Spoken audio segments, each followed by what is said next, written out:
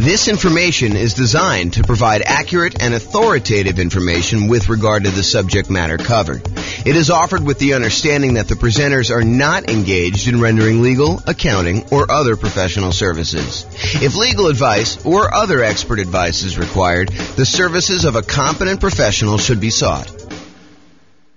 Welcome to the Bend Real Estate Investing and Real Estate Financial Planning podcast. Learn all about investing in real estate in Bend, Oregon, with a combination of real estate financial planning and modeling with numbers specific to Bend, plus syndicated, more generalized recordings of live and pre-recorded real estate investing classes.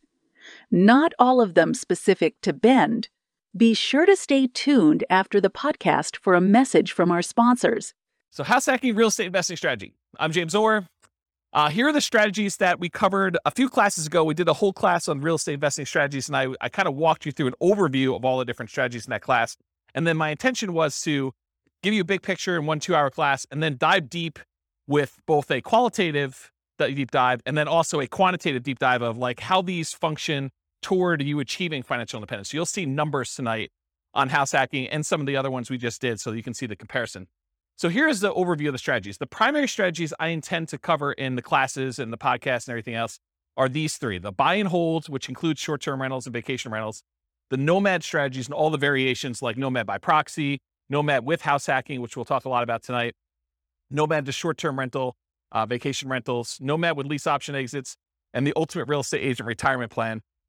So all the nomad ones are part of that group, and then house hacking. So the third one, this is the final in the triad or trilogy for the primary strategies that we're going to be focusing on. So those are the 3. Then we've got the whole group of these secondary strategies, which there's probably a lot of podcasts or a lot of people that kind of teach this, but it is not the primary focus of what I intend to cover in the podcast and the classes. So I'll tend to focus more on the 3 primary buy and hold, nomad, and house hacking and the variations of those. But there's other strategies too, which I will teach classes on just to kind of be a completionist. But it is not my intention to constantly be deep diving into this, although who knows, I get distracted. Someone kind of shows me this shiny object and I tend to go down this path where an entire summer becomes the summer of creative financing or something. But at this point in time, I do not intend to have these be a major part of the podcast. So the secondary strategies are the whole creative financing family, owner financing subject to rent to own, lease option, lease purchase, the ultimate strategy, and then anything like quick turning or flipping properties, that kind of strategy, the BRRRR and BRRRR models, which one has an extra R, wholesaling, options and option auction, tax liens, tax deeds, and then partnerships and syndications where there are 3 different roles for partners. The deal maker / syndicator, the guy who like puts together the partnership, brings in the money partner, brings in the loan partner, finds the deal, manages the whole thing.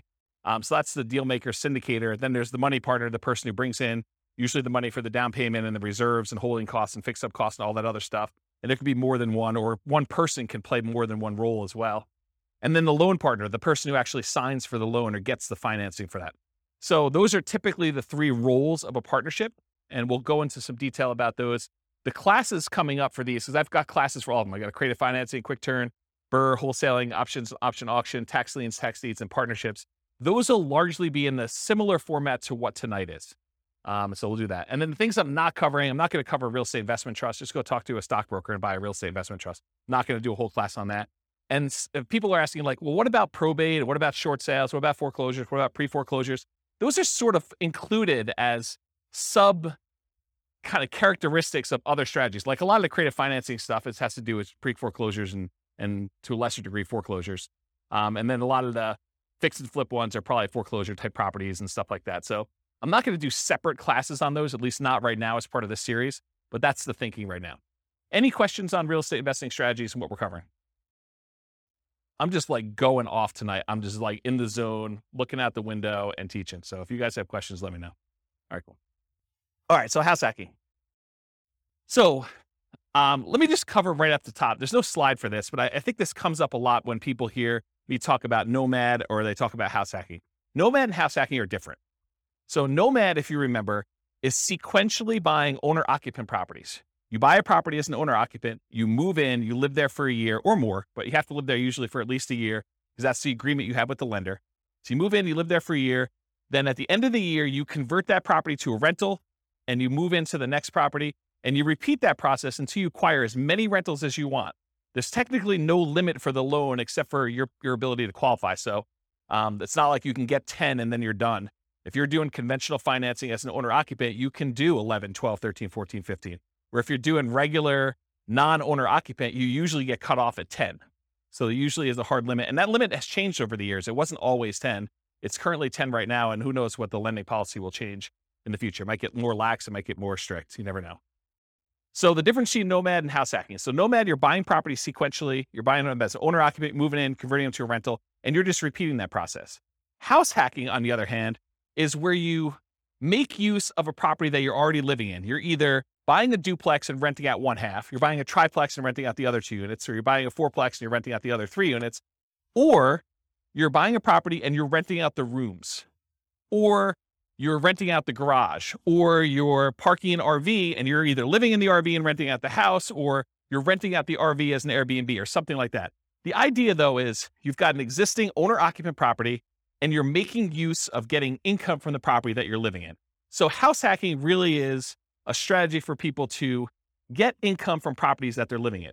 You can combine Nomad and house hacking. You can buy a house as an owner-occupant, move in with the intention of moving out in a year, converting that one to a rental. And while you're there, you can have roommates for the property that you're living in.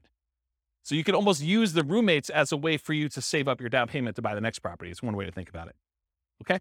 So house hacking is similar in many ways to Nomad because you're doing owner-occupant properties. And so all the financing and a lot of the risk profile is very similar.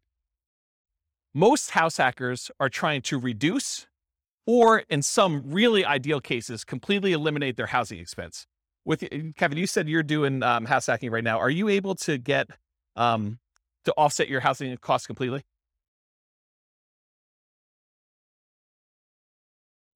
Okay, so Kevin said that he's able to, in Northern Colorado at least, completely subsidize his housing expense with roommates via house hacking. So he's combining house hacking and Nomad at the same time, but you're doing the house hacking, you're able to basically live for free, or very close to it. I think you said you were up 100 last year and you're down 100 this year. So your actual cost out of pocket now is $100 to live. Yeah, so that's amazing. So most house hackers are trying to reduce or completely eliminate their housing expense. Mathematically, though, if you really step back and you think about it, you just kind of think about like this whole thing is a big black box with numbers in and numbers out. House hacking looks almost identical to getting a side hustle, right? You could, instead of renting out a room for $700, you could just get a side hustle for $700. It looks the same. And then you don't have someone living in your house. But the nice thing about house hacking is if you've got extra space in your house and you're willing to put up with a lot of the inconveniences of having people there, there's some pluses, but I think a lot of people think that there's some inconveniences with it. But if you're willing to do that, you don't have to go get the side hustle and do the extra work. So you don't have to go out and put in hours in order to trade for that. And you can actually get some extra income from doing it.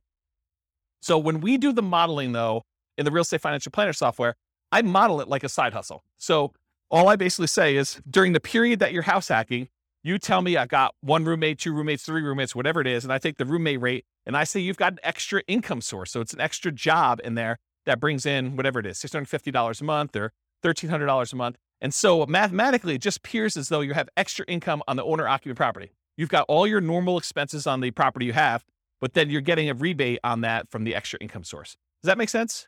Okay.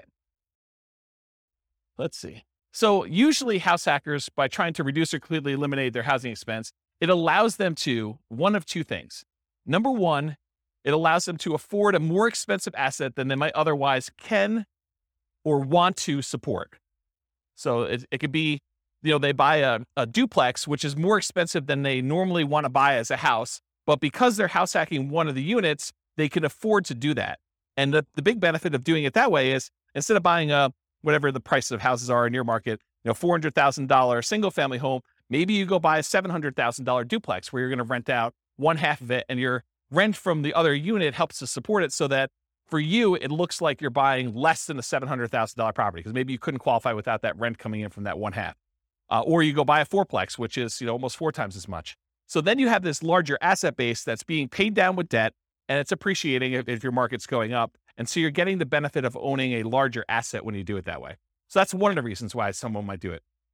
Or they can get the rent coming in from their property. Like let's say you're renting out a couple bedrooms, you could take that extra income, and instead of buying a larger house than you can afford, Now you can take that extra income and you can use it to invest in something else.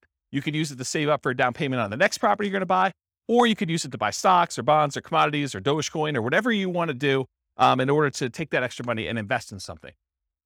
All right, did I cover everything I had on there? Oh, I do need to say this. So just because house hacking does allow you to buy these larger assets like a fourplex or something, you still need to qualify for the loan. So you can't just go out there and say, oh, I'm going to go buy a $5 million house and try to rent out the rooms. You need to qualify for the $5 million house to do that.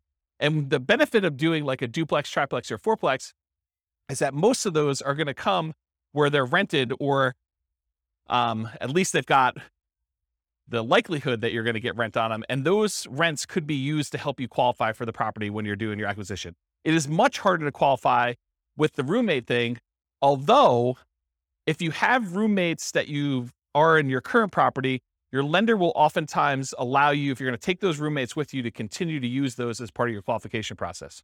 So be aware that that is also a possibility too. Okay. Any questions on this? We good? All right, cool. Exceptions. So tonight I'm going to go over a whole bunch of things on your handouts. You guys got this real estate investing strategy profile thing. So you'll be using this to kind of characterize the house hacking strategy. And you may be saying, James, you described this thing as whatever it is, but really, can't you do this? And the answer is yes.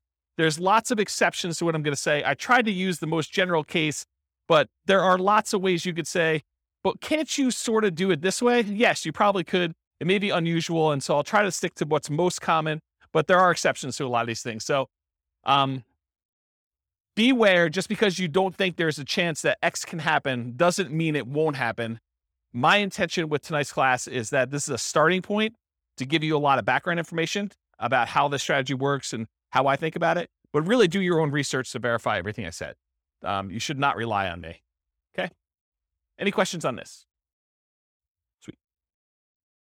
All right, so house hacking variations. Let's just kind of start going down what we're going to be covering tonight. So there's traditional house hacking.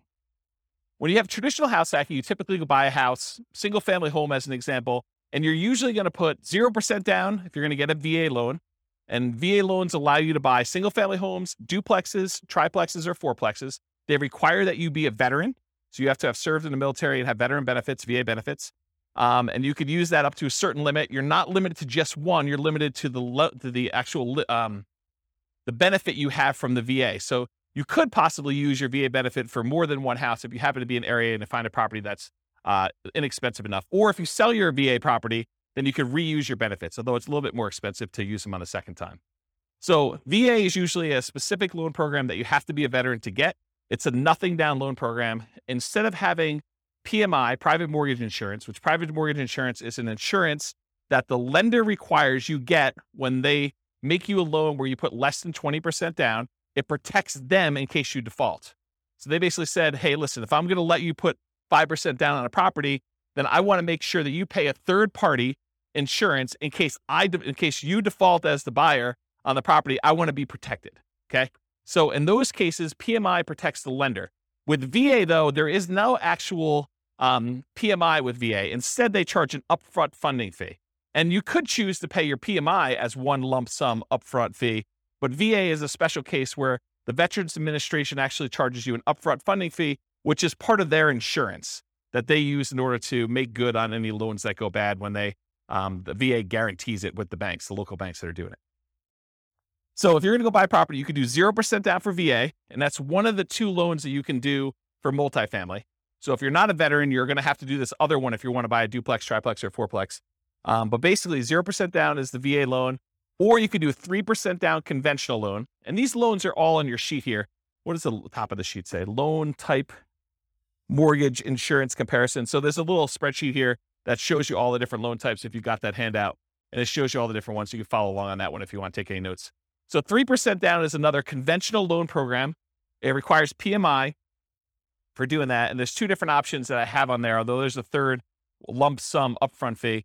You can either pay it monthly, the PMI, or you can choose to have the lender pay it for you on your behalf, and you are voluntarily taking at a higher interest rate instead. So think of it this way. You guys know that if you wanted to go get a loan, you could tell the lender, hey, listen, what are the rates today? And they tell you 5.5%. You say, well, what if I wanted to pay you? Could I buy down my interest rate? And they say, yeah, you could pay us 2 points, whatever 2 points are in the loan, and we will allow you to have 5.375 instead of 5.5. So you could buy down the interest rate like that. Well, what most people don't realize is it works in the other direction too. You could say to the lender, look, interest rates right now, if I'm not paying any points, is 5.5. What if you actually raise the rate voluntarily to 5.625, take a voluntarily higher interest rate on the loan?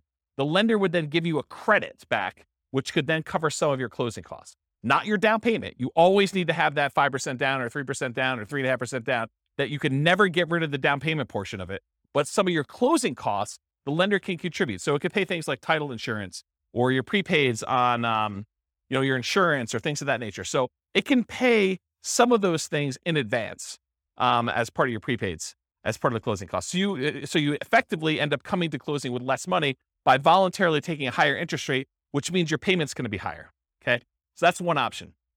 Okay, so getting back to this, so there's usually different down payments. 3% down is one of the conventional loans. There's really 3 types of ways to pay PMI: lump sum upfront, which I don't have on that sheet. There's lender paid, and I show you the difference of the interest rates between lender paid, or you can pay it monthly. And you can do that until usually the loan gets to an 80% loan to value. And then at that point, it usually drops off, except with FHA. FHA, the PMI never drops off. Okay. So the next loan is that 3.5% FHA. So 3.5 FHA financing. There is both an upfront fee and also monthly PMI for FHA, and the PMI on FHA never goes away. So it's there for the life of the loan. Not even when you get down below 80% loan to value, the PMI doesn't go away at all. The benefit of using FHA, though, is with FHA loans, you could buy duplexes, triplexes, or fourplexes with 3.5% down. You have to owner occupy one of the units. These are all owner occupant loan programs. Okay. So you can buy single family homes, duplexes, triplexes, or fourplexes with FHA, all for 3.5% down or 5% down. There's a 5% down conventional loan program. Again, it's the same PMI options as a 3% down conventional program. You don't need any special, veteran benefits or anything to get those. And that's typically what most clients are using to do Nomad. They're using 5% down. Okay. So traditional house hacking, down payments are usually going to be 0, 3, 3.5% for FHA, or 5. And the 0% down is usually VA. And so if you're doing multifamily, it's going to usually be the 0 if you got VA benefits, or 3.5 if you're doing FHA.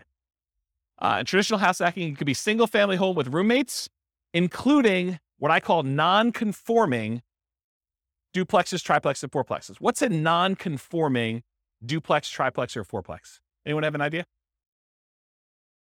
So an example would be a walkout basement. So in other words, you have a part of your unit that's technically not a duplex. It's not listed in public records as a duplex, but it's sort of set up where it feels a lot like a duplex, where you can have a completely separate living area, like a basement that has a walkout where they can come and go as they please through the back door. Maybe you set up a kitchen unit down there against, a lot of times against regulations of the county or the city that you're living in. Or maybe you just have like a kitchen set up, but no stove. You have like a little mini fridge and a little mini bar sink area. And they use like a little hot plate in order to cook their meals. So it's not technically a duplex, triplex, or fourplex. It's not listed in public record as that. It's not zoned for that, but you're sort of using it like that. A lot of people, there's some people that have converted these up-down bi-level plans where you walk in the front door and they added doors right before the stairs so that now they have an upstairs and downstairs. So you walk in, there's a little landing area, and if you go to the left, there's a door that goes upstairs with its own unit. And if you go to the right, you open the door, there's a staircase that goes down to another unit. And some people have converted these to non-conforming duplex units, and they kind of rent out both of them. Okay. So you could do the single family home with roommates, or this non-conforming duplex, triplex, or fourplex from the single family homes. Or you could do legitimate duplexes, triplexes, fourplexes, actually zoned multifamily property where there's a unit, there's 2 addresses, it's zoned that way in public records. Like there's 2 different utilities, 2 different electrical boxes, 2 different water lines going, and so on. There's also slight variations on these, like additional dwelling units, where you have a single family home with its own like mother-in-law suite or a multi-generational property. There's a whole builder now that's kind of catering to this group. They've got a whole bunch of new construction properties where they have 2 front doors, and one of them is like an intergenerational suite. There's a door that you can close between the units so they still connect, but they're technically 2 separate units. They have 2 kitchens, 2 sets of living areas, 2 bathrooms, all that stuff. So it's like a duplex, but it's still technically a single family home, which is an interesting product. So if you have a single family home, or even a duplex, triplex, or fourplex, you could rent out rooms in your unit, in like your actual side of the duplex. You could rent out rooms in addition. It is harder to buy more than one duplex, triplex, or fourplex. So if you were thinking, oh, James, I'm going to combine this house hacking thing you had with Nomad, and instead of buying single family homes every type of property, I'm going to buy fourplexes. So I'm going to buy 10 fourplexes and I'm going to do that strategy. What's the challenge with that? Why can't you go buy, 10 fourplexes easily? Anyone know? The financing. So if you have a VA loan, you could go buy 1, maybe 2 if you didn't use all your VA benefits to buy 2 duplexes or 2 fourplexes sequentially. You buy 1, you live there for a year, you convert it to a rental, you move out, you buy the next one. And if you have a little bit left over in your VA benefit, maybe you could do a second one with that. But then once you get beyond 2, this is like an ideal situation where you're able to find one cheap enough that you didn't use all your benefits. After you've done the 2 though, let's say you want to go buy a third one. What's the financing you can do in order to do that? FHA. So FHA is the only other one you could do to buy triplexes, duplex, triplex, or fourplexes. You can't do the conventional one with low down payments, like a 5% down. So if you wanted to go do a low down additional unit, then you could do your FHA. What's the problem after you get your 2 VA ones? That's really a stretch to do. It'd be really hard to do. And that third FHA one. Yeah, you can't do more than 1 FHA loan.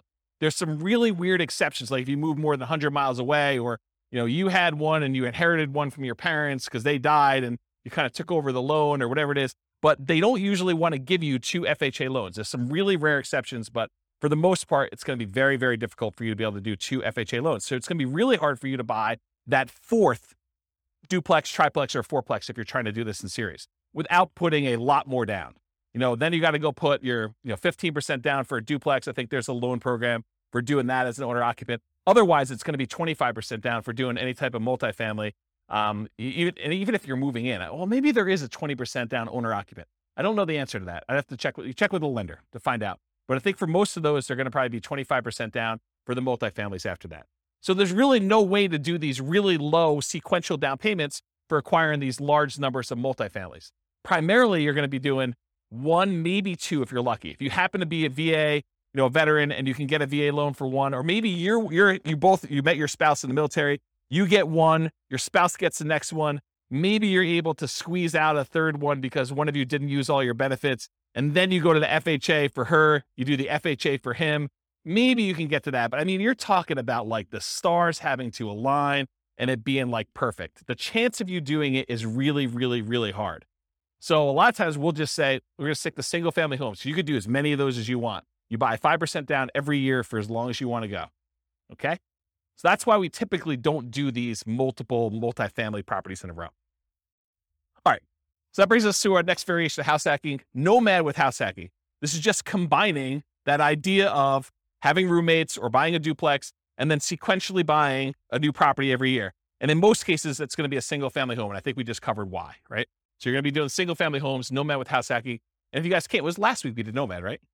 Yeah. So last week we talked about Nomad and how you're doing that sequentially with house hacking and what those numbers look like. I'll cover that again tonight when we get to the numbers, but you'll see it's a pretty impressive strategy.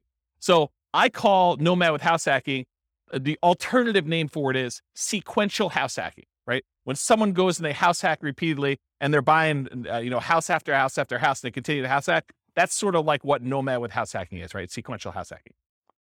House hacking with traditional buy and hold. So sometimes you'll go and you'll do your one house that you live in and you get a roommate or 2 or 3 or 4 and you live there and you're getting really nice extra income, or maybe you're living for free or significantly reduced. But then in parallel, you're using the down payments that you're saving up from doing your house hacking in order to go out and buy 15% down or 20% down or 25% down traditional buy and hold non-owner occupant where you're not moving into those properties. Does that make sense? So this is like you go and you get yourself living for free so that you can build up these down payments really quickly. And then you're acquiring 20% down or 25% down or 15% down with PMI, or like non-owner occupant properties as quickly as possible in parallel. So that's house hacking with traditional buy and hold. And then the last one is house hacking with short-term rentals. If Kevin wanted to, he doesn't have to have roommates in his property all the time. He could have opted to keep a room or an ADU, additional dwelling unit, or the mother-in-law suite or whatever he had, and actually choose to Airbnb them out to someone. And he could have people there on weekends and holidays and stuff like that instead of having roommates all the time. And the economics are you typically get higher rates than you get for having just long-term roommates, but there's more work involved and more upkeep, and you tend to have a little bit nicer property in some cases. Not saying Kevin's is not nice, but like that's how it typically is for Airbnb, although there's lots of variations from what I imagine. So, okay. So that's house hacking with short-term rentals. There's another variation of house hacking with short-term rentals, and that is the idea that you're house hacking with your roommate sort of situation or that extra unit that you're doing. But you can also do what we talked about in the nomad with short-term rentals, where you are nomading, and then once you convert it to a rental, then you are converting those to short-term rentals. So you're kind of buying properties that would make good short-term rentals. Maybe while you're living there, you rent out a room or an extra suite or something like that. But then a year later, when you go buy your next owner-occupant property, maybe you convert that property to a full-time, full house short-term rental or something like that. So it's kind of a twist on that one too. So any questions on the variations? You guys are quiet tonight. Either that or I'm just on fire. Okay. So is house hacking more of an investor strategy or more of a real estate entrepreneur strategy? Remember, if you're primarily investing if you put money out with the expectation of getting a return on your money, versus real estate entrepreneurship is you are putting in your time and energy into trying to generate an income or business returns on the activities that you're doing. Not that you don't have any money in the deal as an entrepreneur, but really the idea is like, are you spending a lot of time trying to generate money? Like you're in a job as a real estate entrepreneur, or are you putting out money and you want this to largely be passive? And I think house hacking is largely passive. I mean, I'm sure if you do more of the short-term rentals, that's more entrepreneur-ish, but really you're putting out money, your down payment, 0%, 3%, 3.5%, 5% down, and you're expecting to get a return on having roommates there. Yes, you got to go put leases on there. Yes, you got to advertise, put your tenants in there. You got to manage them, all that stuff. But it's largely passive. It's not like an everyday type of activity. Okay. Money required. So I went into a lot of detail on this, so this slide will go pretty quick. But typically, you usually have to come up with 0% down for the VA loan, 3% down for that conventional, 3.5% down for the FHA, or 5% down for the conventional, and any deferred down payment that you need. And what I mean by deferred down payment is any negative cash flow you might have on that property. So Kevin was saying that, this year he's probably about negative $100. So it's costing him $100 to live in the property. So he needs to budget for that negative $100. He needs to budget for the $100 it's costing him to live, which for most people is not as bad as having a budget for the full, $2,000 or $2,500 a month or whatever you're paying for on your regular mortgage if you weren't house hacking. But if you convert it to a rental after a year, you still need to budget for that. So if he was negative once he converted to a rental, he would need to budget for that deferred down payment, any negative cash flow he had on that property. And really, the way to think about this deferred down payment is, if Kevin went and he put 20% down on this property, would it be negative? Probably not. But he bought it as an owner occupant, probably put 5% down is my guess. And now he's trying to support, 3 roommates or however many he has in this property so that he's not negative on the property. But if he had put 20% down, it wouldn't be negative at all.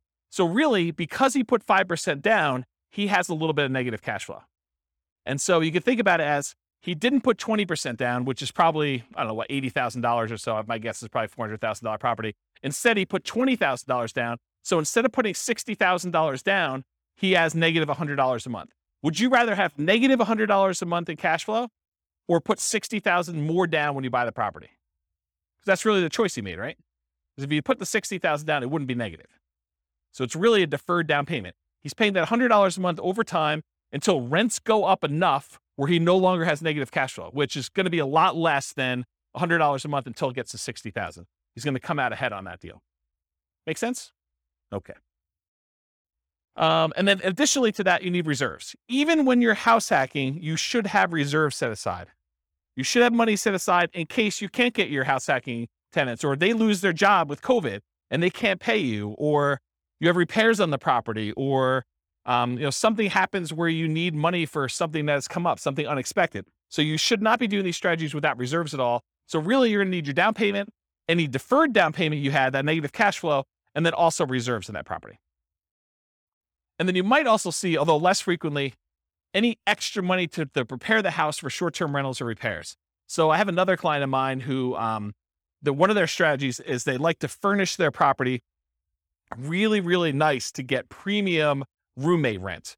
And so there's an extra cost to going out and buying really nice couches and the big screen TV on the wall, and probably doing upgraded flooring and, the things of that nature in order to get the house prepared. So you might have extra expenses in order to get your house prepared for that. Some other clients of mine are obviously not doing, pimping out their house in order to make sure that they can get primo rent for that. They're just having any old roommate rent a clean room, clean, neat house where everything's functional, but they're not having to make sure it's super, super nice. Okay. And then in some rare cases, you probably will put more down, or you may buy the house cash. So you can do house hacking where you don't get these low down financing. It's not a requirement of the house hacking strategy that you buy it with little or nothing down. But in most cases, most of the people that I know doing it are trying to minimize how much they have into the deal, and they're buying properties with 5% down, and then they're usually doing it sequentially where they're buying more than one. Any questions on this? So credit required, same as Nomad. You're buying owner-occupant properties. So really, it's most common to qualify for those traditional owner-occupant financing things, that conventional financing, the FHA, the VA loans. You must move into the property or you're committing loan fraud. You cannot fix my strategy and tell the lender, yes, wink, wink, I'm going to move into the property, but give me the owner-occupant rate, the 3.5% down rate or the 5% down rate. But technically, I'm not going to move in. I'm going to say I'm going to move in because that's my intention. The lender will say you have to intend to move in, right? That's what they'll tell you. And then you'll be like, well, I intend to move in until I close, and then I'm not going to move in. But I intended to this whole time. Yeah, that's loan fraud. And you'll go to prison for that. So it's not worth it to try to sneak in system. Listen, the lender is willing to partner with you and loan you 95% of the purchase price to do this strategy over and over again. Why would you want to screw your partner like that? Right? I mean, he basically said to you, or the lender basically says to you, hey, I'll loan you up to 100% for VA loans, 95% if we're doing 5% now conventional, and I'll do it for you 10 times in a row. But you're like, no. I want to screw you on the first deal. I'm going to tell you I'm going to move in, then I'm not going to do it. Yeah, that's not a good idea, guys. That's just not a good strategy. All right, so the reason why you have to move in is because you sign a piece of paper, an agreement with the lender at your closing that says you are required to move in, usually within 60 days, and you have to stay there for a year, at least a year. Okay. Now, can you, with extenuating circumstances, do it shorter than a year? Sure.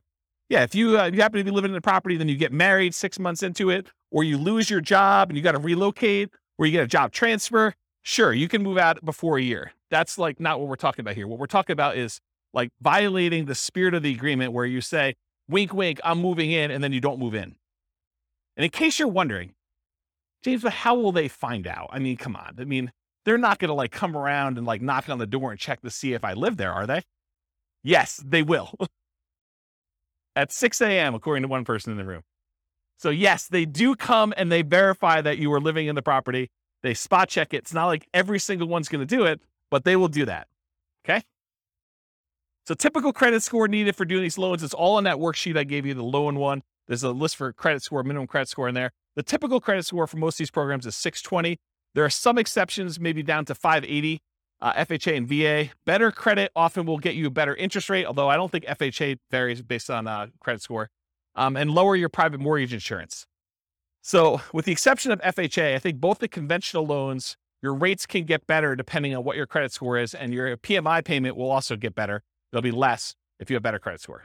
Okay. So it helps to have a higher credit score. It's something for you to work on and strive for. Less common situations, if you're buying without a loan, a credit score is not required. So if you're paying all cash, it doesn't matter.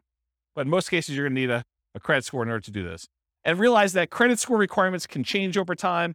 So do check with your lender. Don't come to them and say, but James told me in class that I could do this with 620. you're required to give me that loan. No, that's not how this works. The lender will tell you what is required to do your loan, and then that's the rule you need to kind of do it with. It doesn't matter what I say. Okay? Any questions on that? Sweet. All right, so here are the Fannie Mae regulations for qualifying for a loan and how they look at rents on your owner-occupant property. So I'm going to read this to you, and then I highlighted in red the section that talks about how they deal with house hacking. So the title of the section is Treatment of the Income or Loss. The amount of monthly qualifying rental income or loss that is considered as part of the borrower's total monthly income or loss, and its treatment in the calculation of the borrower's total debt-to-income ratio varies depending on whether the borrower occupies the rental property as his or her primary residence. Principal residence, what it says, okay? And then here's a section that applies. There's another section which is when you are not talking about your primary, which I will not read. But since it's a class on house hacking, I do want to read this section to you as to how they qualify you for the loan. So if the rental income relates to the borrower's principal residence, and then there's 2 bullet points. Bullet point number 1, the monthly qualifying rental income, as defined above, it's before this section, must be added to the borrower's total monthly income. So if you have positive income coming in from this property, they add it to how much you make. The income is not netted against the principal, interest, taxes, insurance, and HOA of the property. That's what it says on there. The full amount of the mortgage payment, principal, interest, tax, insurance, HOA, must be included in the borrower's total monthly obligations when calculating the debt-to-income ratio. So what they basically said is any rent you get on the property counts as income to you. It's like what I just told you, where it's like a job. It's like a side hustle. So if you're getting $650 a month from a roommate, it assumes that you're making $650 a month extra as income. And then you still have to have the full principal, interest, taxes, insurance, and HOA that you qualify for as a obligation, as a debt that you're qualifying for when you do the debt to income. So how many people, don't raise your hands, how many people think it's a good idea that when you get a roommate, one of the benefits is they can slip you cash under the table and you don't pay taxes on it? Is that like a good idea? No, it is not a good idea, okay? You want to report it on your tax return. You want to show a history of getting roommate rent so that when you go qualify for the loan, it just shows up on your tax return and then your lender can use it to qualify you. You don't want to go and think short term and think, oh, I'm going to save myself a couple dollars and I'm going to not pay taxes on this income I got from my tenant. No. You want to pay taxes on it and you want to get the depreciation benefit of having a roommate there so you can depreciate part of the property anyway. So that was a pause for beverage. Okay. So any questions on these guidelines? Cool. So skills required. So what are the skills you need in order to do house hacking? You need to be able to analyze deals, which we'll talk about here in a second, but use that the world's greatest real estate deal analysis spreadsheet in order to do the deal analysis. You need to be able to find deals that would work for house hacking. You know, what we might call cash flowing deals, although the kind of criteria you have if you're going to use it exclusively as like a roommate place or exclusively as a duplex, triplex, fourplex, and you're going to plan on living in one of the units forever is a little bit different than the criteria you might use as if you were thinking you're going to nomad out of this thing in a year and you wanted to convert it as a rental, right? So you need to find cash flowing deals or whatever the equivalent of that type of deal that makes sense for you as a house hacker. You need to get good at acquisition financing, know about VA loans, know about FHA loans, know about the conventional loans for owner occupants and how those work, how the numbers, how they qualify you, how debt to income is calculated, or talk to a lender and make sure that you understand how you are qualified or are not qualified and what you need to do in order to become qualified. And then finally, I think the last skill is property management skills. So you need to know either one of two things. You either need to know how to manage your property manager if you're going to have someone else do it, which is probably going to be for like your duplexes, triplexes, and fourplexes. It's probably not going to be for roommates. I don't know of any property managers that are focusing in on roommates. It might be a niche though. It might be an opportunity for the right property manager to be like a roommate finding property manager, which would be interesting. I don't know. Yeah. There's probably some liability there. Yeah, I don't know. I'll think about that, but there might be a niche for that. I don't know. So either you got to be good at doing managing your property manager, which is usually going to be the duplex, triplex, or fourplex situation where you're renting out the other units where you're not living with people, or you're managing the property yourself. You're managing the duplex, triplex yourself, and you're not hiring a property manager, or you've got roommates and you're kind of doing it that way. Or if you're doing short-term rentals, you got to get good at that type of property management. So Really, it's kind of like the skills of property management, depending on which way you go to do that. Any questions on skills required? Does that make sense, everybody? Sweet. Stability. So I've been discussing this last few weeks, and I probably should still go look up this guy's name. It's like the third week in a row I don't know his name. It's kind of embarrassing. So it's the guy that writes the Farnham Street blog. If anyone knows his name, let me know. I could go look it up. I get the newsletter every week. So basically, he sent out this has got to be a few months ago now. He sent out an email talking about this concept of things being actively stable or passively stable. Actively stable, if you don't take action, it's going to kill you. You're going to lose money. Something bad is going to happen. Versus passively stable, in that, if you don't do anything with it, then it'll be fine. It'll kind of like, it'll self-balance, it'll self-neutralize, where nothing bad is going to happen to you. So real estate inherently is actively stable. So it's a strategy where if you don't take action, things will happen to you. If you don't pay your property taxes, you'll lose the property. Someone will put a tax lien on your property. If you don't do it for enough time, then they'll execute on the tax lien and they will foreclose on the property and you'll lose ownership of the property. So in that case, it's always active.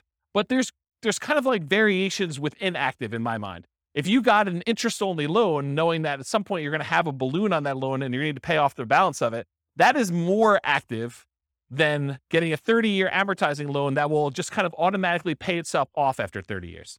So if you think about, doing fix and flips, where if you don't actually go out there, do the work, fix up the property, either sell it or rent it out or something like that, that is an active strategy where if you don't do something about it, it'll hurt you. Versus more of a buy and hold property with a 30-year fixed loan, you get a property manager in place, and it sort of just hums along. Maybe you have to manage your property manager a little bit, but it's much more passive than like a fix and flip as an example of that. So house hacking is actively stable. And I think short-term rentals are a little bit more active because there's more activity involved. So in general, this is a pretty active strategy. Did you look up his name? Yeah, I'll have to think about it. I should just look it up. Maybe send me an email. All right, scalability. So how scalable is house hacking? And I used to have an extra slide here where I talked about, real estate in general gets you to just really big picture. Real estate in general gets you to $1 million net worth, $10 million net worth pretty easily. But in order to scale above 10 million, you need to do different things. You need to be thinking differently. You need to be buying different types of investments. And even beyond that, it's much, much harder to do real estate to a, much larger scale than, 10 million as an example. And 10 million is relatively arbitrary. It's not like an exact number. So how scalable is house hacking? Is it something that's going to get you to 10 million? And the answer is probably not, right? I think house hacking could get you to that kind of like, 1 million to maybe pushing 10 million if you're doing more sequential stuff. But house hacking just one property where you get roommates, that's really not going to get you to these big numbers. So it's not super scalable in that way, unless you're starting to kind of combine it with some type of sequential buying, like a nomad strategy where you're buying one every year and you're trying to do that. And then maybe you're converting those, you're kind of selling them off after a period of time and converting that into larger multifamily properties. And you're really leveraging up as you go. That's more of a scalable strategy. So house hacking is often limited to one per new property per year. And as soon as you're repeating the process as a nomad with house hacking, I think I talked about that, like if you're going to do that. And then from that perspective, it's hard to scale because you're only able to do one a year. If you had an unlimited amount of money and you were buying properties where you're not moving in, you could buy 10 a year. But with house hacking, you got to buy one per year. And that's one of the reasons it's not super scalable. It could increase speed with short-term rentals where you could buy a second home with 10% down in parallel every year. You could also do it where you're buying traditional 15% down, non-owner occupant, 20% down, or 25% down, non-owner occupant in parallel as well. But from another perspective, it actually is more scalable because it requires less down payment. Instead of having to come up with 20% down, you can come up with 5% down. So from a down payment perspective, it seems like it actually encourages scalability because you can acquire more properties with less down payment. So in that way, it's more scalable. But in general, I think it's one of the slower strategies at first, although it does help you also build up down payment. So I don't know, there's that to be said. Any questions on scalability? Cool.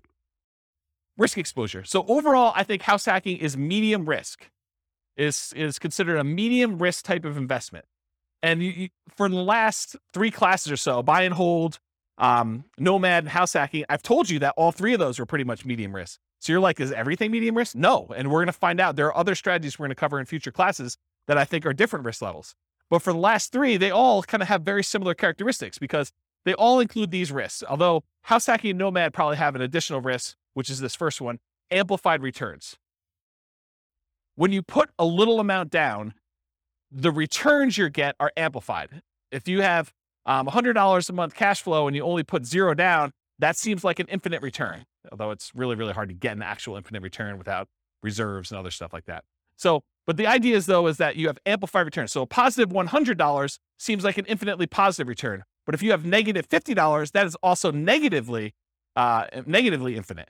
So it's amplified in those directions depending on what you do.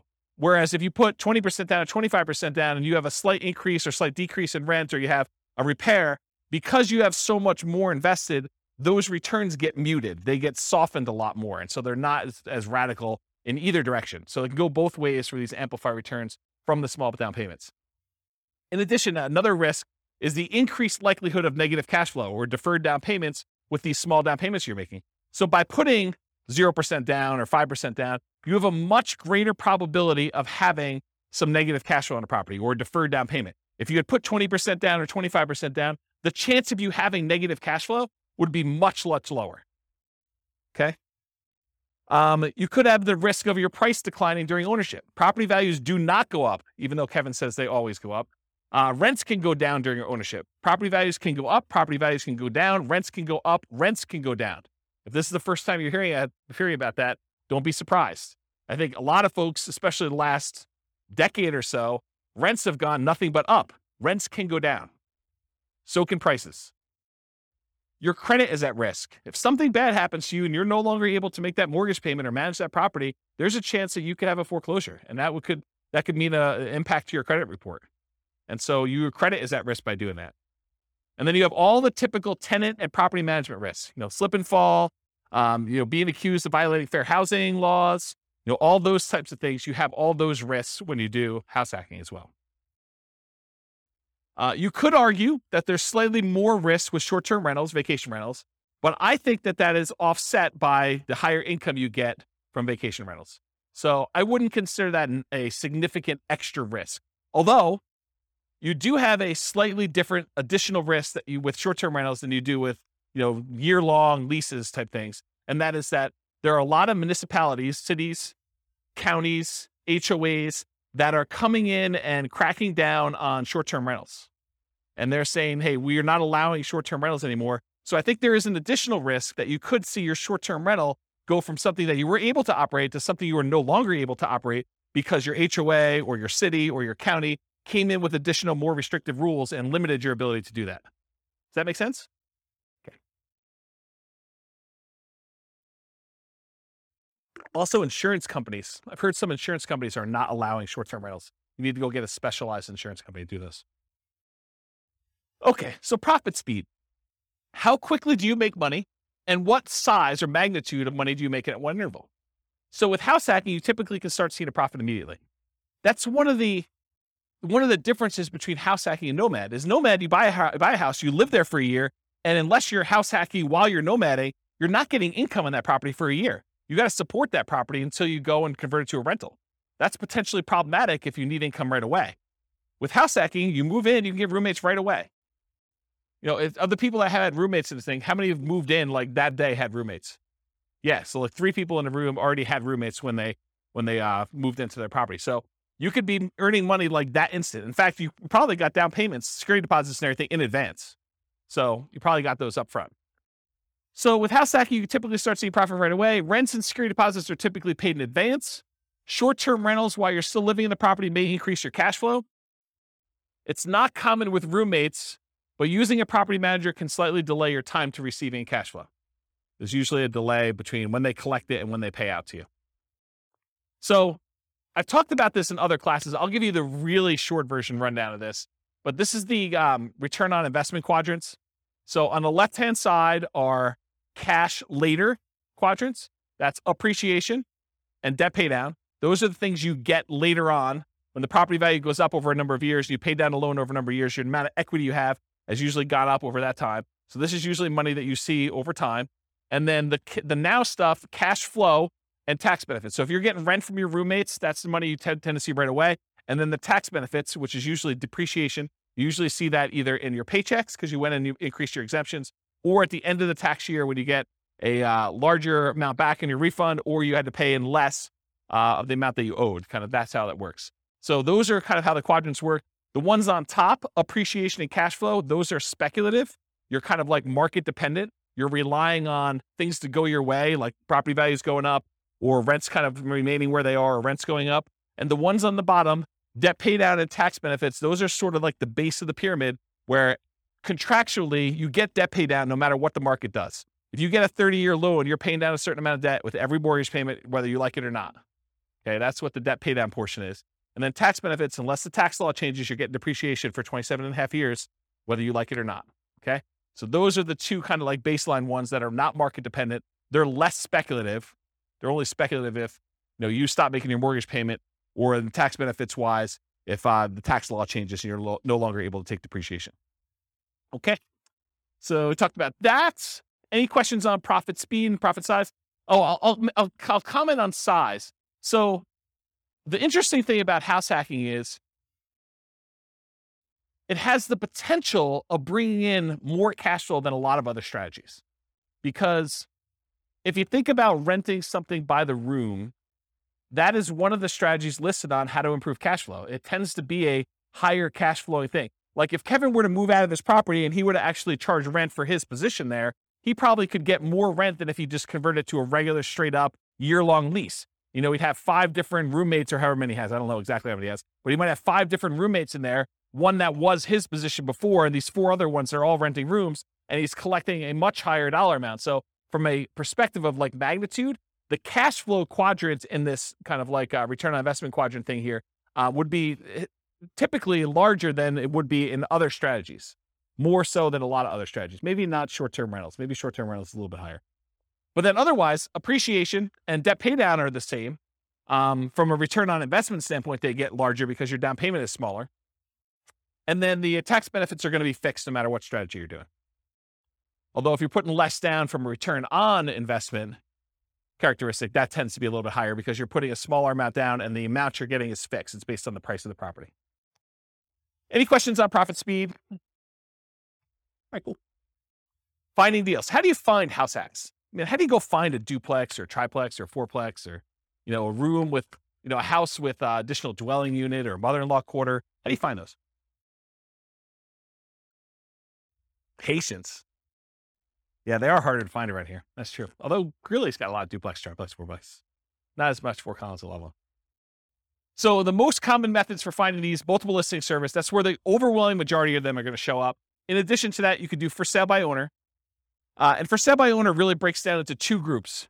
There's the actively marketed for sale by owners that are going out there, they're listing their property on Zillow, they're putting a yard sign up, they're doing things in order to encourage people to find their property. And then you've got all the hidden for sale by owners.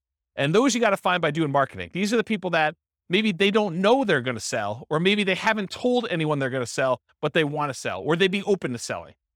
Okay. And so those are all the hidden ones. You usually find those by either marketing or networking. In addition to that, can you go find, the rogue duplex or single family home with a mother-in-law suite or something like that from a wholesaler? Can you do that? Yeah, I think that comes up, but I think that's more of a secondary, more unusual strategy for you to find these types of properties. Any questions on finding house hack deals? We got one more slide on finding stuff. So when you're looking inside the MLS, you could definitely set up searches for show me all the duplexes, show me all the triplexes, show me all the fourplexes. That's pretty easy. But then there's a bunch of keywords that I think will be helpful for you if you're searching to try to find house hacking type properties. So additional search terms might include mother-in-law, in-law, or suite. And I would spell suite correctly, S-U-I-T-E. I would also spell it wrong because not all real estate agents can spell. Okay? So I would put it in there as both the correct spelling and the incorrect spelling so that you catch the ones that they don't know how to spell. I'm picking on myself. I'm a real estate agent too. So I think you search for words like that.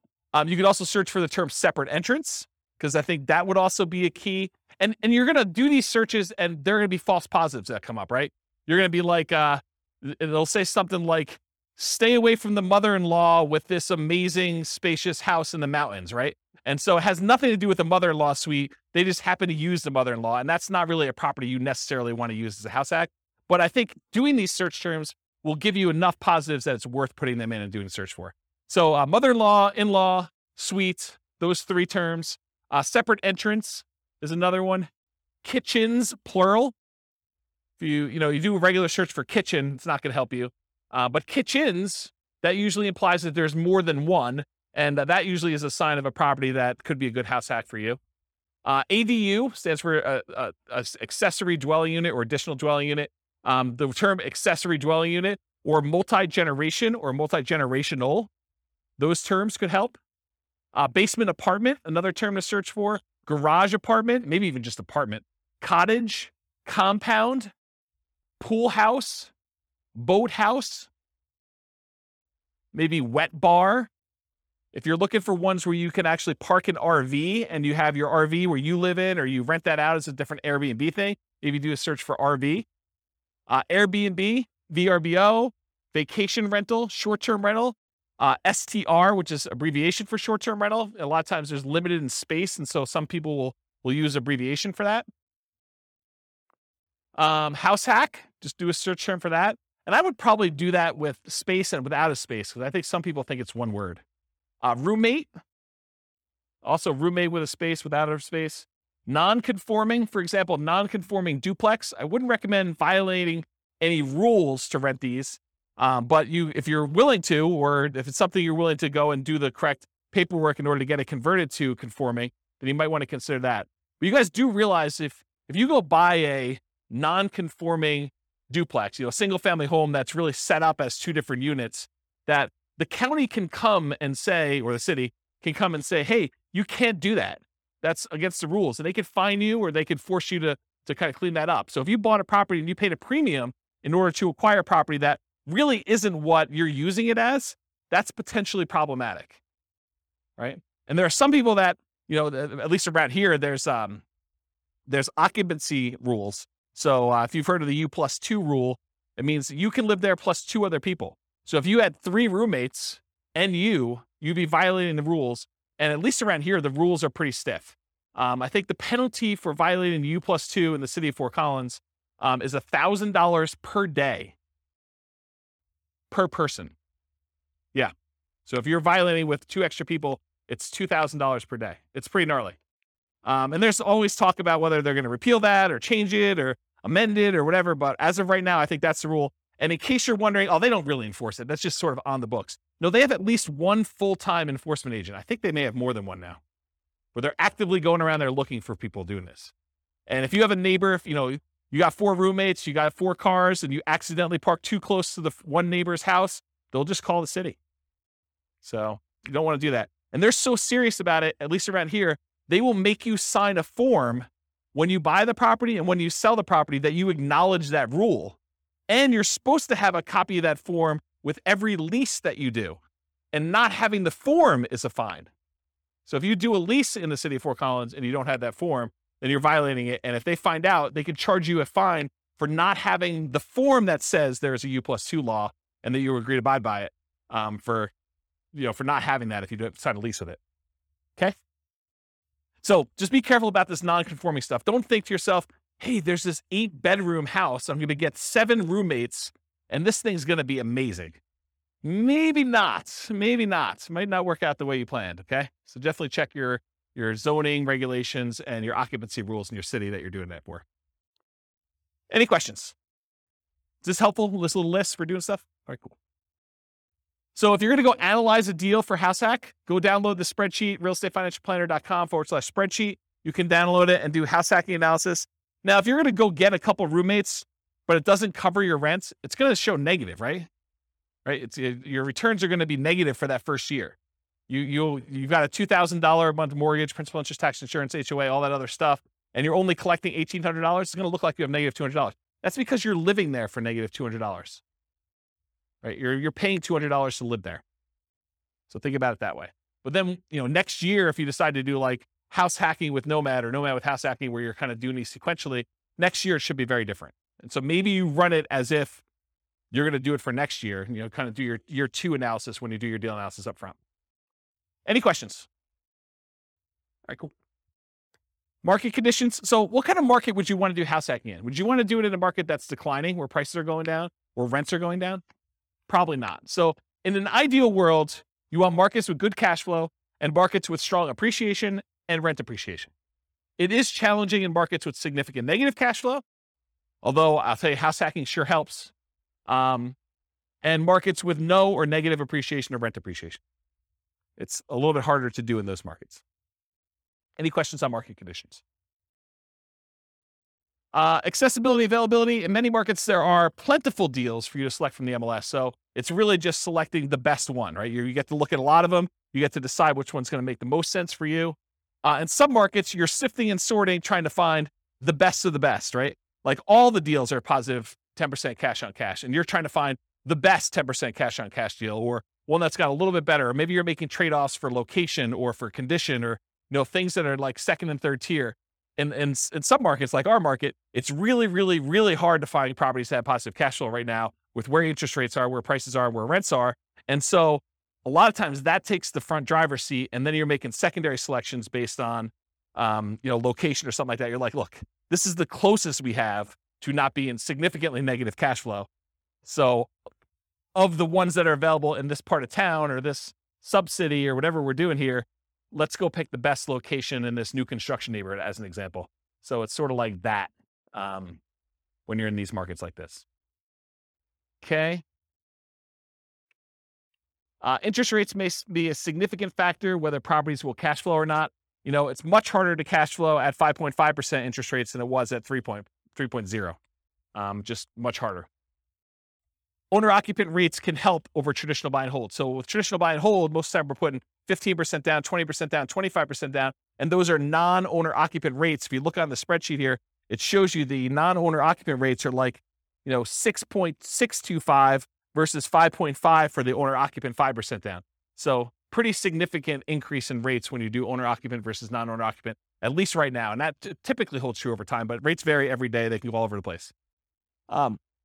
And then finally, verify that you can use the property with the number of roommates you expect and or as a short-term vacation rental before you buy. You don't want to go buy a property only to find out that you can only have one roommate or two roommates when you were expecting to get 4. That would be problematic for you. Okay? Any questions? Cool. Can you use your retirement account to do house hacking?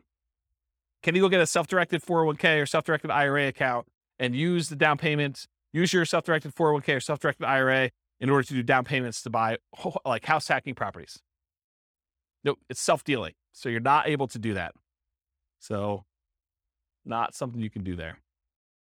Okay, so let's get into the quantitative analysis. So most of the first half of the presentation or whatever it's been has been primarily going through like how the analysis, how the strategy kind of works. Like one of the characteristics of it, if you think about it from a whole bunch of different perspectives, that's how I think about it. Is like, so what is it from scalability? What is it from down payment? What is it from credit requirement? What skills are required? Now we're going to switch from more of this qualitative approach to numbers. Like how does it perform if you're trying to achieve financial independence? How quickly does it get you there?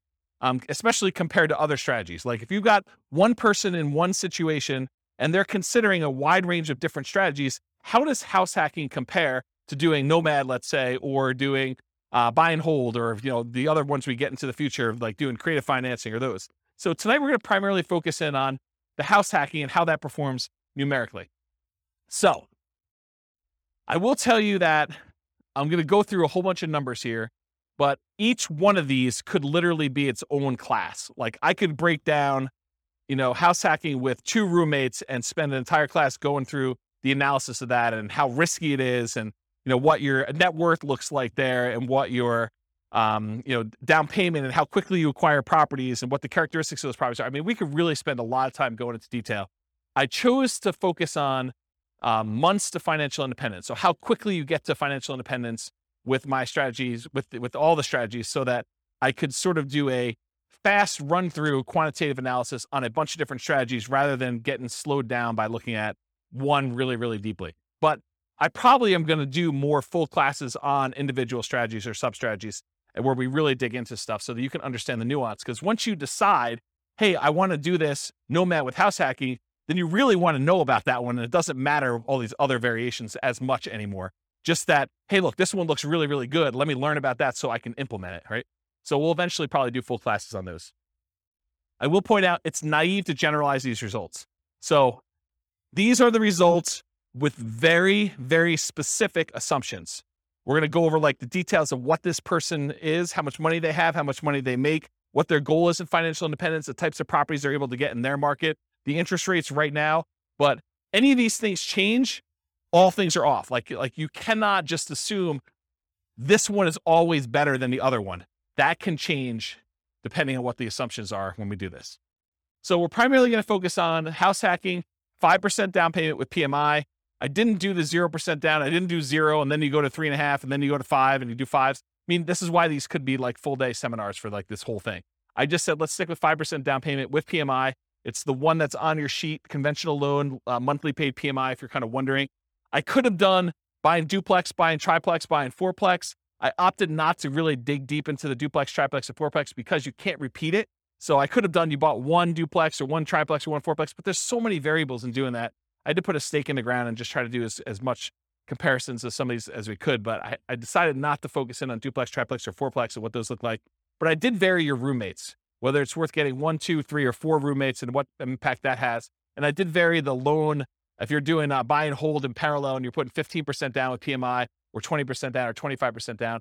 And so those will be there as well. And then for house hacking with short-term rentals, the way I thought about this, I could have gone and done a lot of short-term rental stuff and increased the income.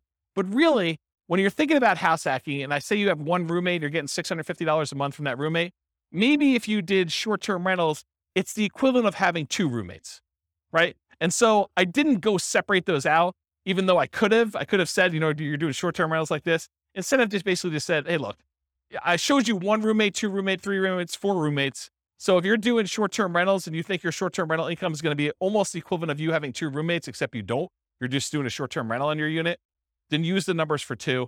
You can always go in here and modify these assumptions, okay? Also, I just want to point out that when you do short-term rentals, it's more of your time. So part of the increased returns you're getting, you need to allocate as $1 per hour for the work you're doing. It's not fair to say that that's all just pure return on your investment that you made. It's also labor. So we'll also talk about house hacking with traditional buy and hold. I'll run buy and hold in parallel, and then nomad with house hacking, AKA sequentially house hacking. So doing house hack over and over and over again, keeping roommates as you go. All right. So I got to define for you what financial independence is so that you know how we know if they have achieved it or not. So really financial independence is when your assets produce enough money to support your minimum target monthly income. What I call the minimum target monthly income in retirement. What some people might call lean fire, or some people might just call regular fire. It's where your investments can support your lifestyle so that you do not have to work anymore. It consists of 3 parts. Part number 1, passive income. Passive income consists of Social Security, pensions, and annuities. That's all passive income. Number 2, net cash flow from rentals. So after all your expenses, take your gross rents and the other income you have coming in from the property, subtract that, your principal, interest, taxes, insurance, HOA, maintenance, vacancy, property management, all of those things come off the top. Your net after all expenses is part of that, whether you qualify for financial independence or not, net cash flow. And then finally, any other assets you have, not equity in properties, you've already counted that as part of your cash flow. You cannot count equity twice. But any other investments you have that you've invested in stocks or bonds or mutual funds or anything like that, maybe you made hard money loans, all of that stuff clumped together times whatever you consider to be your safe withdrawal rate. So the safe withdrawal rate is the percentage of money that you could take out each year from your investments that are invested in these things, stocks, bonds, mutual funds, things like that, that you can safely withdraw that you're not likely to run out of money. And there have been studies done on this. If you guys have heard of the Trinity study, that's a study that talks about using the 4% safe withdrawal rate, where they've done studies based on certain percentages in stocks and certain percentages in bonds, and that you're not very likely to run out of money over a 30-year time horizon if you use 4% to take money out. So if you have $1 million, you could take out $40,000 a year. The $40,000 does adjust up with inflation each year, but you take out $40,000 a year and use that to live on, okay? So that's what yearly safe withdrawal rate on any invested assets means. So the 3 parts: passive income, Social Security, pensions, annuities, net cash flow, and then that yearly safe withdrawal rate on invested assets. The sum of all 3 of those, if it exceeds your minimum target monthly income in retirement, then you're financially independent. Okay? Any questions on this? Cool. So here are the changeable assumptions. I made up like a prototypical person who's doing this. I call them Norm and Norma if you guys are listening to the Real Estate Financial Planner podcast, but it's basically the same assumptions there. They're married. They're both 21 years old. They recently graduated from college, and they're working in a technology department of a large healthcare business. They have a total of $10,000 saved up. They earn combined between the both of them $72,000 a year. That's $18 per hour times 2,000 hours, $36,000 a year each. They're saving about $1,000 per month before they buy any houses. So that's based on them renting. They're renting somewhere for $1,800 a month, and they're able to save $1,000 of their $6,000 a month in income toward financial independence. They are obsessed about achieving financial independence, and they're looking through all these different strategies, trying to find the optimal one for them, the one that both fits their lifestyle, what they're willing to do, but then also gets them to FI as fast as possible and as safely as possible, honestly. They want to find their best path. We talked about that. They're both going to take Social Security at age 67, so we've got that modeled in. And Social Security is estimated based on them working until they're full age 67.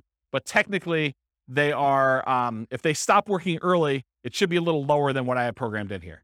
So if they achieve financial independence at age 50, then they're technically not working until 67. So the Social Security that we have modeled in is a little bit higher than that. Any questions on the assumptions? And you could change all these. So if you make $80,000 a year, go ahead and change it. You can go ahead and log in and change all the assumptions for all these scenarios. Any questions on these? Cool. So these are the loans we're going to use on your sheet. So they're primarily doing this 5% down with monthly MI, 5.5% down payment. That's the one I'm primarily focused on in all the scenarios. If they're doing in parallel buy and hold, these are the 15%, 20%, 25% down options. So I'm using those when I talk about the 15% down, 20% or 25% down ones. You got the worksheet for that. So I did this for 60 years, modeled 60-year time frame. Their effective income tax rate for calculating their depreciation benefit is 17.85. I assumed inflation is 3% per year. That mortgage interest rate based on their owner occupant is 5.5%. It does have PMI. I used the 4% safe withdrawal rate, and they're doing that $5,000 a month in their target monthly income retirement. And in an ideal world, if they could get to $10,000 a month, they're not living on that right now, but if they could get there, that would be ideal for them. Okay. Although I'm not using it in tonight's presentation, but that is one of the things that they're doing. Okay. So let's talk about the property that they're using. So this is a $375,000 property.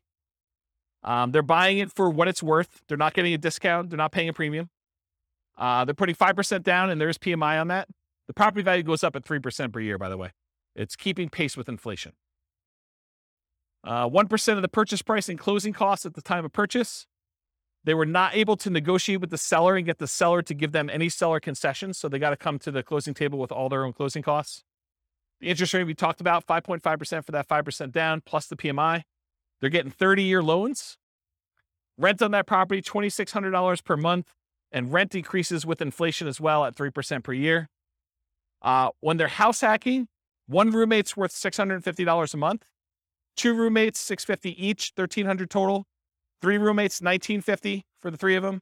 And for 4 roommates, if they're able to buy like a 5-bedroom and rent it out that way, it is $2,600 a month. Okay, so $650 per bedroom. And then 3% of the monthly income is the assumed vacancy rate. 10% is the assumed maintenance rate, so they're putting aside 10% of rents and maintenance. And then 0.75% of the value of the property each year is the assumed property taxes rate. So the initial value is $375. That works out to be about $2,800 and change per year in property taxes.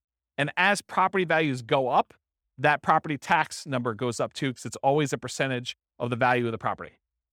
And then 0.4% of the value of the property is the assumed property insurance rate. And that is also based on that price, $375, which means that goes up as property values increase too. And in the first year, it's about $1,500.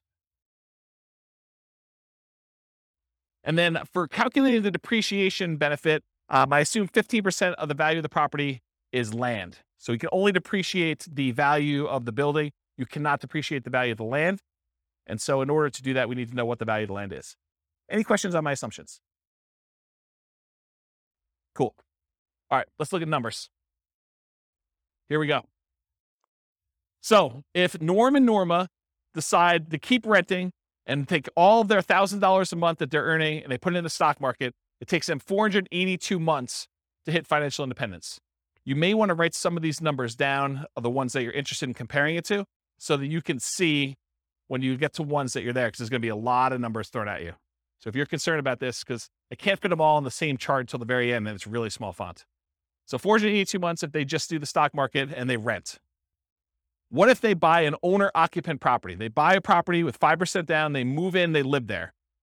If they do that and they invest in stocks, the amount that they can invest in stocks decreases by a lot. They were saving $1,000 a month by buying a property to live in. They've increased their expenses because it costs them more to buy than it does to rent. Instead of saving $1,000, now they're saving $420 a month. And it actually still speeds up their time to financial independence, where it only takes them 396 months. How is it possible that somebody who is saving less money and investing in stocks, and the majority of their money for retirement is coming from stocks, how does it speed up their time for retirement? How is that possible? They're saving, instead of $1,000 a month, now they're saving $420. How are they able to get financial independence earlier? The house value doesn't count toward their retirement, right? Because you've got a house, you can't use the equity in the house as part of your equation for whether you qualify for financial independence. So even though the house value is going up at 3%, the stock market's going up at 8%, it'd be worse for them to keep any money in this house, right? So like, what is causing them to be able to achieve financial independence earlier? Pay off the mortgage. So by the time the mortgage gets paid off, they no longer need to be able to afford that principal and interest part of that payment. So they're, instead of having to earn $5,000 a month, now they need to earn about $3,000 a month in order to be qualified as financially independent, because they don't even have enough income to pay for the mortgage anymore. There's no mortgage, right? So that's why it's lower. 396 months is how long it takes them if they buy a house as an owner occupant.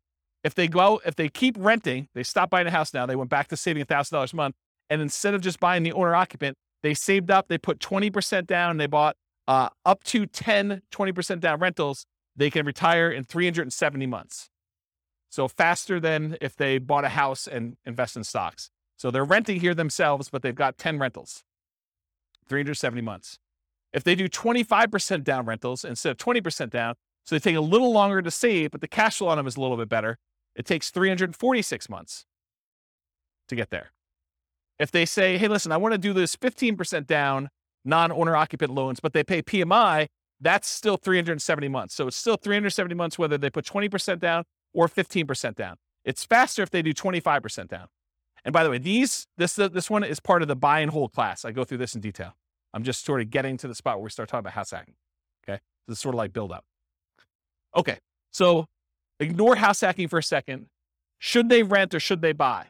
Should Norm and Norma keep renting for $1,800 a month, increases with inflation, or buy a property with almost $600 a month higher cost? They go from saving about $1,000 per month when renting to about $420 per month when they buy a property to live in. Should they rent or buy? They have reduced savings amount. Will it matter? And we already talked about this. They eventually pay off that mortgage. And if you wait till you pay off the mortgage, then your qualification for financial independence gets much easier. So that sort of becomes an easier hurdle once you get to that point. Okay, so now they owner occupy, then they do 20% down payments. So this one, they buy one owner occupant property, then they take their extra money and they save up for 20% down payments. That takes 394 months. Just the tiniest bit faster than if they buy the owner occupant and they do all stocks. Doesn't really make that big of a difference. What if they do 25% down? Still 394 months. Wow, that's kind of weird. 25% and 20% is still the same. Whoa, it's even the same for 15% down. All of these are 394. Why is that happening? Because 394 is when they pay off their mortgage. And so they just kind of like, whoop, they all qualify based on that then. Okay, so we talked about why these are similar, because they pay off their mortgage. So here's the buy and hold stuff summarized just to show you the fastest ones if they do short-term rentals, which we didn't really talk about tonight, but those are the fastest ways for them to achieve financial independence if they buy properties and use them as short-term rentals. Otherwise, this is the kind of the speed of all of them. Okay, what if they nomad? They buy 10 nomad properties, basically buy that first 5% down. They move in, they live there for a year. As soon as they have enough down payment and debt to income ratio to be able to qualify for the next one, they buy the next one. They repeat this until they have 10 properties as rentals. And they kind of do that. And if they do that strategy, it takes them 320 months. So besides the short-term rental strategy, nomading, just plain vanilla nomad of buying 10 properties, is faster than all the other strategies. Doing all stocks, doing all 15% down, 20% down, 25% down rentals. So nomad crushes it. Okay? And honestly, they don't even buy their 9th and 10th property until after they achieve financial independence. So they only need to get to 8 before they get those numbers. Okay? Fixer upper nomad. So this was the buying 10 nomad properties at 5% down, took 320 months. If they go buy a property at the discount, and I cover the assumptions for this in last week's class on nomading, but basically that takes 231 months. So if you're buying properties at a discount and you're getting a little bit better cash flow on those, it's faster.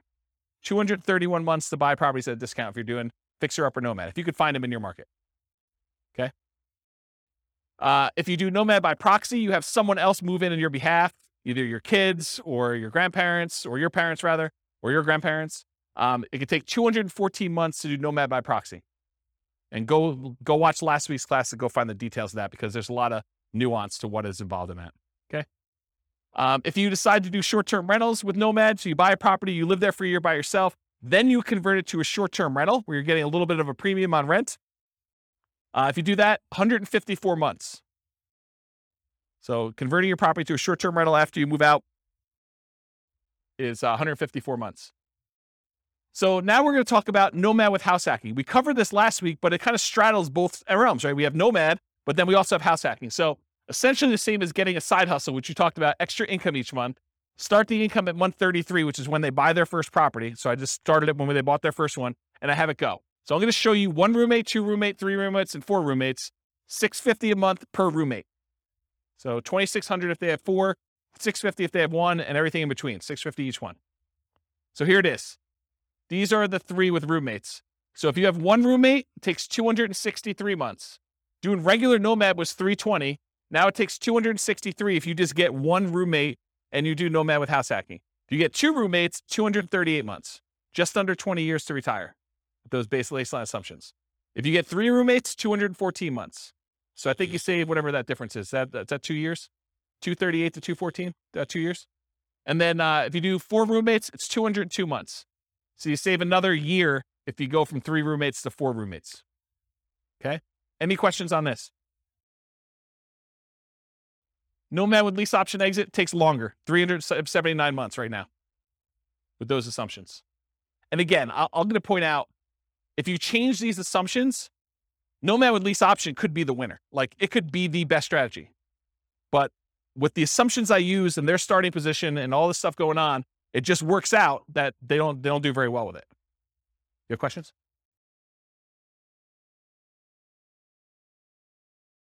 No. As soon as they retire, they stop with roommates. So as soon as they hit financial independence, they no longer have roommates because they have enough income coming in after that.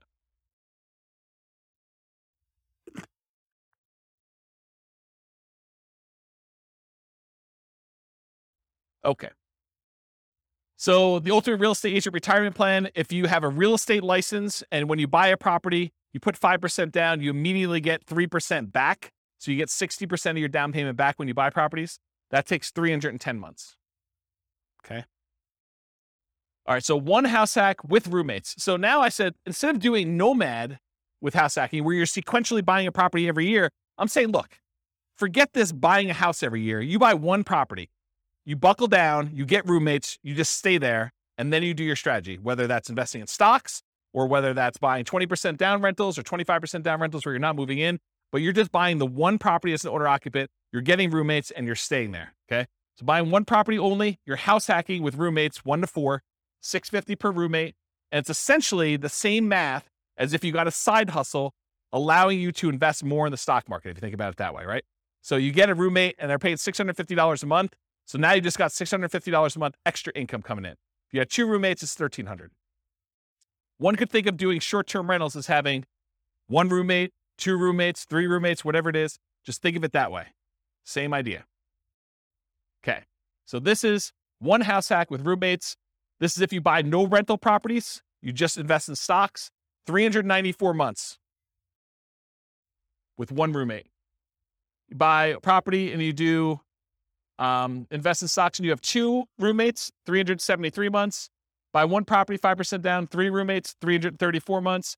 And if you buy one property with 5% down, you have 4 roommates, 304 months. So all you have to do is buy one property, get 4 roommates, just do it for 304 months, invest in the stock market, and that's it. That's the strategy there. Okay, what if you do house hacking and then you buy rentals? So we're still doing that one owner-occupant property. We're still getting 1, 2, 3, or 4 roommates. We're going to vary those. But then you're going to buy up to 10 non-owner occupant rentals. So you're not doing any more nomading. You're not moving anymore. You're just buying 15% down, 20% down, 25% down rentals when you do this. You're going to vary your down payments between 15% down with PMI, 20 or 25. And we're also going to compare this to not doing rentals, just investing in stocks, just so you can see the number. Here they are. So you buy one property with 5% down, you have 1 roommate, and you invest in stocks, 394 months. You buy one property with 5% down, with 1 roommate, and you buy 10, 15% down rentals, 357 months. You buy one property, 5% down, and you have 1 roommate, and you buy 10, 20% down rentals, 357 months. It's the same as whether you do 15% down or 20% down. Doesn't make that big of a difference in this case. Buy one property with 5% down, you do one house hack with 1 roommate, and you have 10, 25% down rentals. That's faster, 336 months. It was better for you to put 25% down in this particular situation with these assumptions than it was to do 20% or 15%. It's faster. Counterintuitive. Save up more, wait to buy the properties, then when you buy them, they have better cash flow. Doesn't make a lot of sense, but mathematically, it's what happens. Okay? Any questions on this? We're going to go through 2 roommates, same numbers, 2 roommates, 3 roommates, 4 roommates. Okay, this is 2 roommates. Same thing.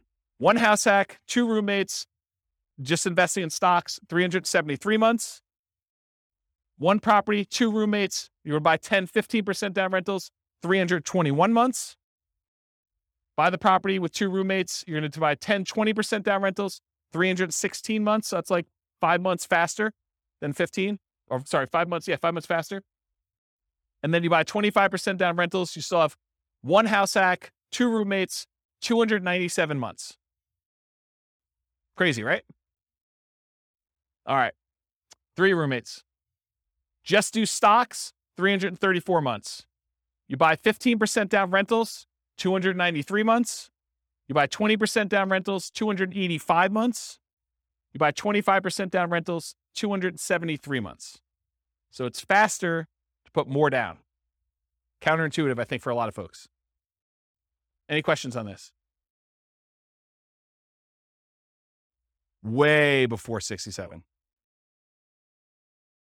That's correct. That none of them include their Social Security because they qualify for financial independence way before that kicks in. That sort of becomes a backstop, where if they haven't been able to make enough money by 67, then Social Security kicks in and it usually bumps them right above.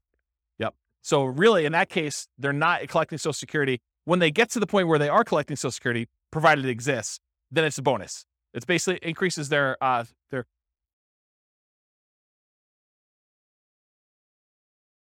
till 67. What do you mean?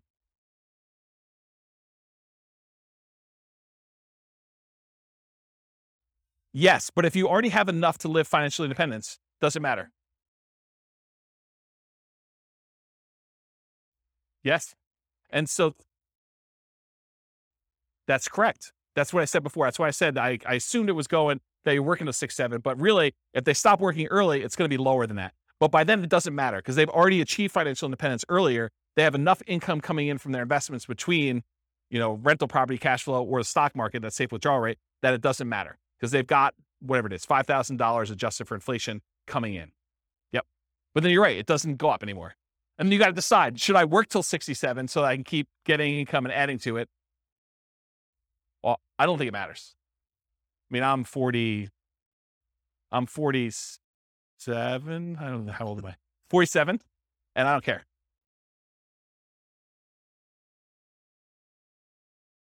Well, so this is why there could be a full day class in this. If we go look at their actual retirement income, when you have rental properties and you just pass over that line, if you haven't paid off your properties, your standard of living tends to increase over time where it doesn't matter. Rents kind of creep up a little bit. Your expenses creep up, but it's only taxes, insurance, and maintenance. It's really not that principal and interest part of the payment. And so that stays fixed. So your cash flow tends to improve. Once you get over that threshold, when you have rental properties, it tends to keep kind of creeping up. And then magical things happen every time you pay off a property. It's a big bump, right? Because you no longer have principal and interest payment at all. So every payment that pays, every property that pays off, if you're buying them a year apart or whatever it is, when you're buying 20% down or 15% down, it's nice little chunks up every time you do that.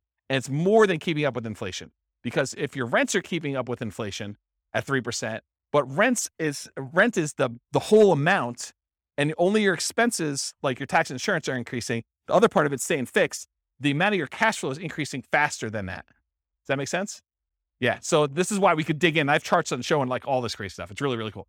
But yes, it doesn't matter. Once you get to the point, you're like, okay, Social Security is just a bonus. It's like if property values and rents went down and I just had enough to kind of creep over the line. If everything was paid off, I've got, just enough for that. Then Social Security becomes like an extra thing. But for the most part, it's a blip on the chart for most people. Yeah.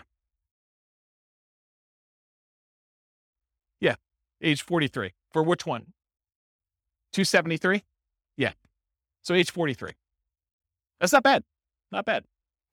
All right. So this is 3 house hacks, 3 roommates. If you do 4 and you just invest in stocks, 304 months. If you buy the 15% down rentals, 293 months. If you buy the 20% down rentals, it's 285 months. And if you buy the 25% down, it's 273 months. Okay. Now what I did is I combined all just the house hacking ones, and I tried to group them so that you could just see visually how big they are. The numbers are all there, but it's going to be hard for you to read back there. But you could see this is the one where they are just investing in the stock market. This is the one where they're doing one roommate with 15% down, 20% and 25. And then this is 2 roommates, 3 roommates, and 4 roommates. The difference between 3 roommates and 4 roommates is not significant at all. It's actually the same. So it didn't matter.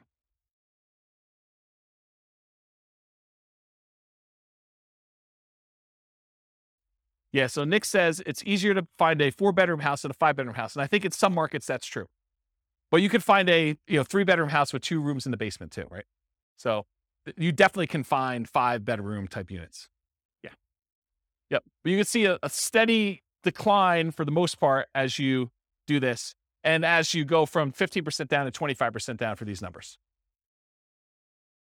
What I find interesting though is you get 4 roommates and you ignore you can ignore all the real estate stuff, still 304 months, which is pretty promising, right? Even better than doing some rental stuff with 2 roommates and stuff like that. A lot less work, right? Right. So you got to make it worthwhile. And again, it's these specific assumptions and their situation and their properties and everything else. You buy in a different market, the numbers could be very different. And there's another weird thing that's going on here is equity does not get calculated into this formula with my assumptions. Why? Because equity doesn't count to financial independence, right? You remember the formula for financial independence is all the passive income from annuities, Social Security, and pensions. So that's not any of those. Cash flow from properties, it's not really there, although it's kind of a weird function of that when you pay off a property. But then on the bottom part of it is that 4% safe withdrawal rate on any assets you have invested in the stock market, mutual funds, and everything else. It doesn't include equity because you don't do 4% safe withdrawal rate on equity.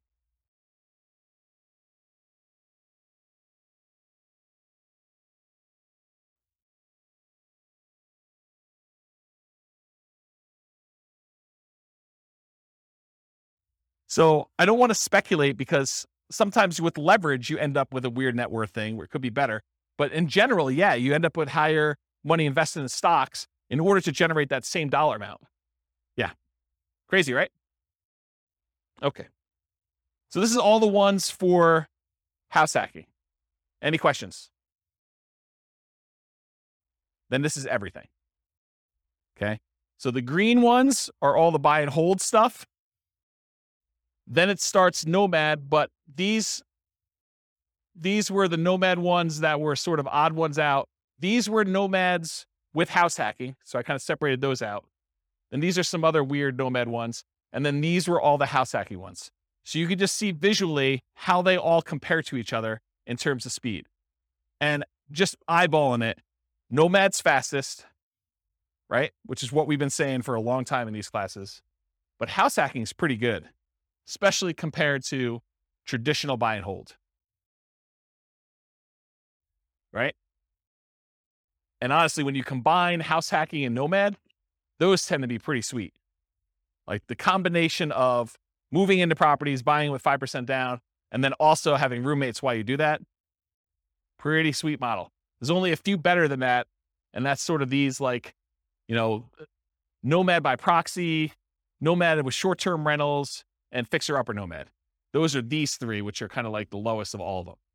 Although they're not really the lowest of all of them because some of these are a little bit faster, right? 202 versus 214. Nomad with short-term rentals is the best right now of the ones we've done so far. With these assumptions in this particular situation, which you can't overgeneralize this because you got to run your own numbers. But if you're trying to evaluate what plan to do, you put in your numbers, you put in your situation, you run the software, and you run through each one of these to find out which one makes sense in my market with these things. All right, I think that's it. So, I got like one conclusion slide, but I think I've talked about most of it. So I'll go back to this slide so we can look at it and have more discussions. But so in conclusion, assumptions for modeling matter a lot. So house hacking once versus acquiring more properties, that Nomad with house hacking or with buy and hold kind of running in parallel.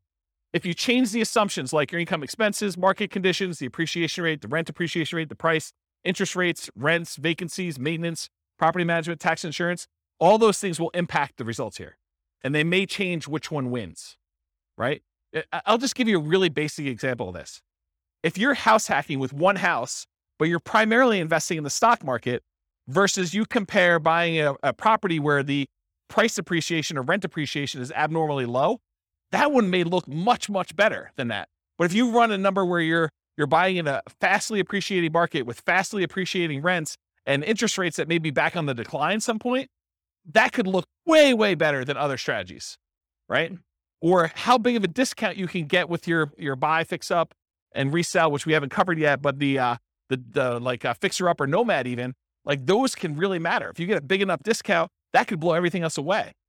Or if your short-term rentals don't work out as well, they're not as profitable, or maybe they're much more profitable than I assumed with my assumptions. That could also matter. The stock market rate of return will matter too. It also affects not just numbers. This is actually a really good point. I'm going to slow down and talk to you about this because it's really critical to understand. So one of the reasons a lot of these strategies outperform others has to do with your risk profile. If you're investing small amounts of money and you're taking on a lot of debt, you're much more leveraged. And so your risk profile of doing a strategy where you're buying 5% down properties and you're repeating every year is very, very different than the risk profile of someone investing and putting 25% down or someone investing in stocks. It's not saying automatically that one is better or worse because there are ways that it could be better or worse depending on how it's structured and what your situation is, but it's different. Like if you're investing all in stocks, you now have the risk profile of a stock investor versus the risk profile of someone who's doing buy and hold or someone that's doing Nomad. And so these strategies, one could get you there faster, but if you look at all the different ways we measure risk, and there's several different ways that we look at stuff, everything from your debt to your net worth, to your debt to your liquid net worth, to your rent resiliency, to your equity resiliency, like all of those different ways of measuring like risk in a particular strategy, and you compare those one risk curve versus another risk curve, you may say, this is not worth the extra 3 years that I would earn. Or you may say, it is totally worth that to do it this way. And you can kind of look at those things. So risk matters a lot. And this comment about what you're investing in and its risk profile is pretty profound. Yeah. So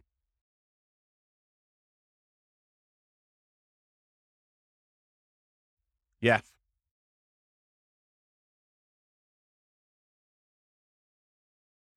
So what Nick said off mic is you got to take into account the amount of work you're putting into. Doing short-term rentals could be a lot more work than just automatically investing $1,000 from your paycheck in index fund each month. And so you got to be aware of that too. So totally, absolutely. And we talked about that idea when we talked about how part of the extra return you're getting from short-term rentals is your labor. It's not just dollar return. So yes. Your safe withdrawal rate would matter here. Whether you're buying duplex, triplex, fourplex, or single-family homes would also matter. The strategies that work best in that market may differ from your market. You got to do the math. And I tried to do modeling for about 300 U.S. cities. If you go to realestatefinancialplanner.com/model and just pick your city, I tried to do, and it's getting better. It's more like a late alpha kind of situation here. It's going to get a lot better over time. But the idea is that there'll be like 100 different scenarios all pre-done for you where you just copy it to your own account and just make changes to whatever you're doing. So any questions? No questions? You already took them all? I don't know. I found it pretty interesting to kind of see these all laid out. I've never done it like this before, where I've kind of laid out buy and hold versus nomad versus house hacking all on one chart before. So I found this pretty interesting. Do you guys find it interesting? Anyone changing their strategy based on this? You got to do more nomad? Weren't you telling me last week that you were buying properties and then selling them? Yeah. Buy, fix up, then resell. Like get roommates? Yeah. Yeah.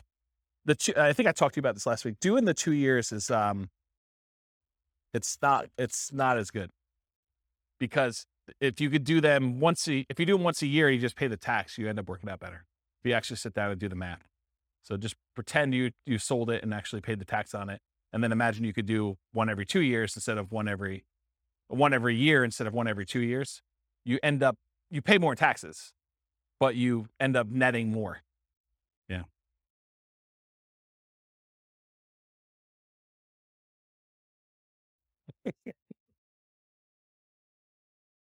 Yeah.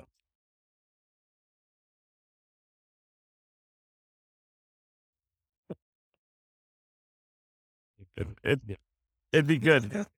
It'd be good. But I mean, yeah, as Kevin says, it would be hard to get roommates while you're doing the fix and flip. A little discount. Yeah. I'll knock off $50. Use this outhouse. Yeah. So yes, I mean, the thing is, when you model like real situations, like somebody doing stuff, a lot of times you're entering in existing properties that they own. And then you're modeling, okay, if I could do one fix and flip a year, like actual fix and flip, and I make an extra, whatever it is, $25,000. So that's like $25,000 in income that happens irregularly. And then I'm also doing this nomad thing, and I'm also getting extra income from some house hacking, and maybe I'm getting my nomads at a discount. And then eventually I'm going to stop that strategy because I'm going to get married and my wife's not going to be willing to like house hack or nomad or whatever. And so now I'm going to go to 20% down after 10 years. And then what does that look like if I do that? And then I'm going to go buy, big apartment buildings. I'm not going to do this, piddly single family home stuff anymore. It's kind of like ignoring all that stuff. I'm going to be a real investor, right? I'm making a joke because the single family homes is really good anyway. But you go and you decide to switch your strategy and you do all this stuff. Or maybe you're like, hey, I'm going to do hard money loans after I get to a certain point. And then so instead of earning 8% in the stock market, I'm going to get 12, 13, 14, 15, 16%. There's all these different variations on what you're going to do and how you're going to do it and what that looks like. And I think you have to model it. And then, like I said before about those risk profiles, then you're really comparing, well, if I do this strategy, my risk profile looks very different and I have different risk exposures than I have if I do just this one strategy or these two strategies, and timing works. And what happens, really what you want to know, this is getting way off topic. When we've done all these assumptions, the biggest problem we have with this is that we're assuming 3% fixed appreciation, 3% rent appreciation, that, interest rates have remained the same throughout all the scenario. Like there's all these simplified things. Inflation is static, like inflation, rent appreciation, home price appreciation, mortgage interest rates, and there's one other, stock market rate of return. So there's like 5 that I really like to vary. So if you do it differently, have you guys ever been to a financial planner where they do Monte Carlo analysis? They say, if you invest $500 a month in the stock market, you have an 86% chance of being financially independent by age 65. Like you've done it where they've done the 1,000 run Monte Carlo with the stock market, and you see all the little wiggly lines, and they show you your middle line and your kind of band of probability. Have you seen all this? Have you guys know what I'm talking about? So we do that with real estate. So instead of it being 3% fixed appreciation, I say, well, let's make it random. Let's make it so that on average it's 3%, but it could be negative 10. We could have a really bad year, or it could be positive. I don't know, where we see this last year, 18? So positive 18. So we can have this really wide range of what like home price appreciation is, and random rent appreciation, and random mortgage interest rates, and random stock market rates. And so we can have all of those being random. And then you tell me your strategy where you're like, okay, I want to buy a house every year as a nomad, and I want to get roommates. Like, how does that look when maybe house prices go up really, really fast on you in year 3, and you're unable to buy them because your debt to income ratio gets all out of whack? Or maybe they kind of like remain low and snake along, and then by the time you've acquired 5, they take off. Or maybe they take off and then they have a big market correction, and maybe the money you have in the stock market kind of gets hammered while you're waiting for your down payments. And all of these random things are happening, and we do 1,000 runs or so, and then I show you what's your probability for success there and what your probability risk curve is for all that stuff. That's what's crazy, because then you could see, well, what happens if everything's not up and to the right? It's not always 3%. It's not always the mortgage interest rates are going to go in my favor, or the stock market's going to go in my favor. Then you start to see, oh, well, this is problematic. I don't actually get to my financial independence number all but these really small amount of times if I do this particular strategy, because I'm being super aggressive. You know, like if you're constantly pulling cash out and like cash out refinances in order to leverage up and do stuff, that looks really different when you have some years where you don't have, you know, all positive appreciation rates and rent appreciations and mortgage interest rates. And what happens if you're trying to pull cash out when interest rates are not really low anymore, and there's a penalty to doing cash out refinances, the rate's higher, you know this, right? And you can only go to 75% loan to value, and there's a cost to get the loan. We calculate all those things in with these random numbers, and it tells a very different story than this, right? Because this is like what I can teach in class is this. And for some of you, like even this is like, holy crap, James, too many numbers, right? Like I can't keep everything straight. So imagine me trying to go and do Monte Carlo, like good luck, right? But I do that in the Real Estate Financial Planner podcast. So like the Real Estate Financial Planner podcast, not the one that these classes are on, but those are actually like I pick one. So for example, I think we're doing, where is it? We're doing the one where he just bought an owner occupant property. So it's this one. So we're here. So we did episode 7. So episode 7 is me taking a single situation. They bought one owner occupant property and they invested in stocks. And I do like a 20-minute episode telling their story and walking through with fixed assumptions. Then I do an advanced episode where I make everything random. And I go into detail about how random stock market rates, random rent, random price, all that stuff impacts them in that one situation. And then next week, I'll do episode 8, which is them buying 20% down rentals. So that becomes episode 8 for the Real Estate Financial Planner podcast. And then there's an advanced version of that. And they're separate podcasts. So that's the thinking. So over time, you'll start to get a feel of, oh, this is more risky, you know, lower probability of success than this one.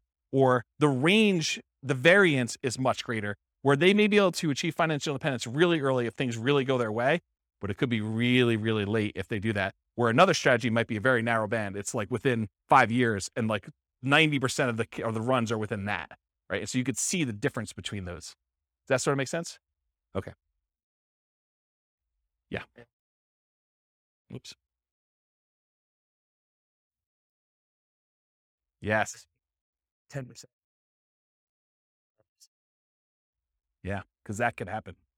So we could do it such that they're tied. Like I can make it so that, you know, rent appreciation and price appreciation are the same. So if one's going up 5%, the other one's going up 5%. We could do that. Or I could make it so that they're at least correlated, right? Like I could do, it's 5% appreciation, and then do like plus or minus 1 from that, right? Like I could do some type of coding to that. I haven't gotten to that point yet, partially because I do think that you can see situations where they are uncorrelated. And so I kept it uncorrelated for that reason. What's that? You can. Yeah. You could see like the wide range of things in that case. Yeah. Are you like a math person? Okay, good, good. Yeah, good, awesome. I mean, I like math people. So, yeah, right. So you get the range of values to do it that way. Yeah, so you understand what I'm talking about.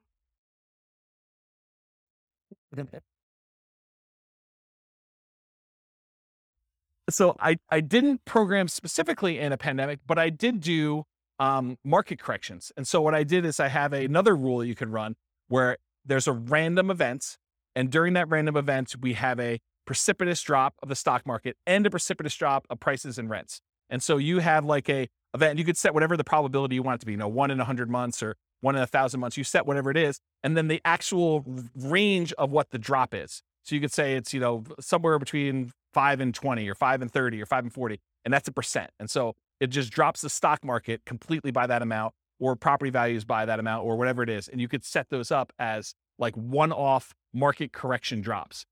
And that's an additional rule besides just the random things, which I haven't, I'm not even doing that in the advanced things because I haven't built it up to where I feel as though people can follow along. Eventually they'll get to the point where like, okay, this old hat, James, you're doing random every time. Like, oh, no. There's a lot more. So yeah. Pandemic button. Yeah. Yes. That's right. That's right. Yes. So you could put your own stuff in there, right? And yeah.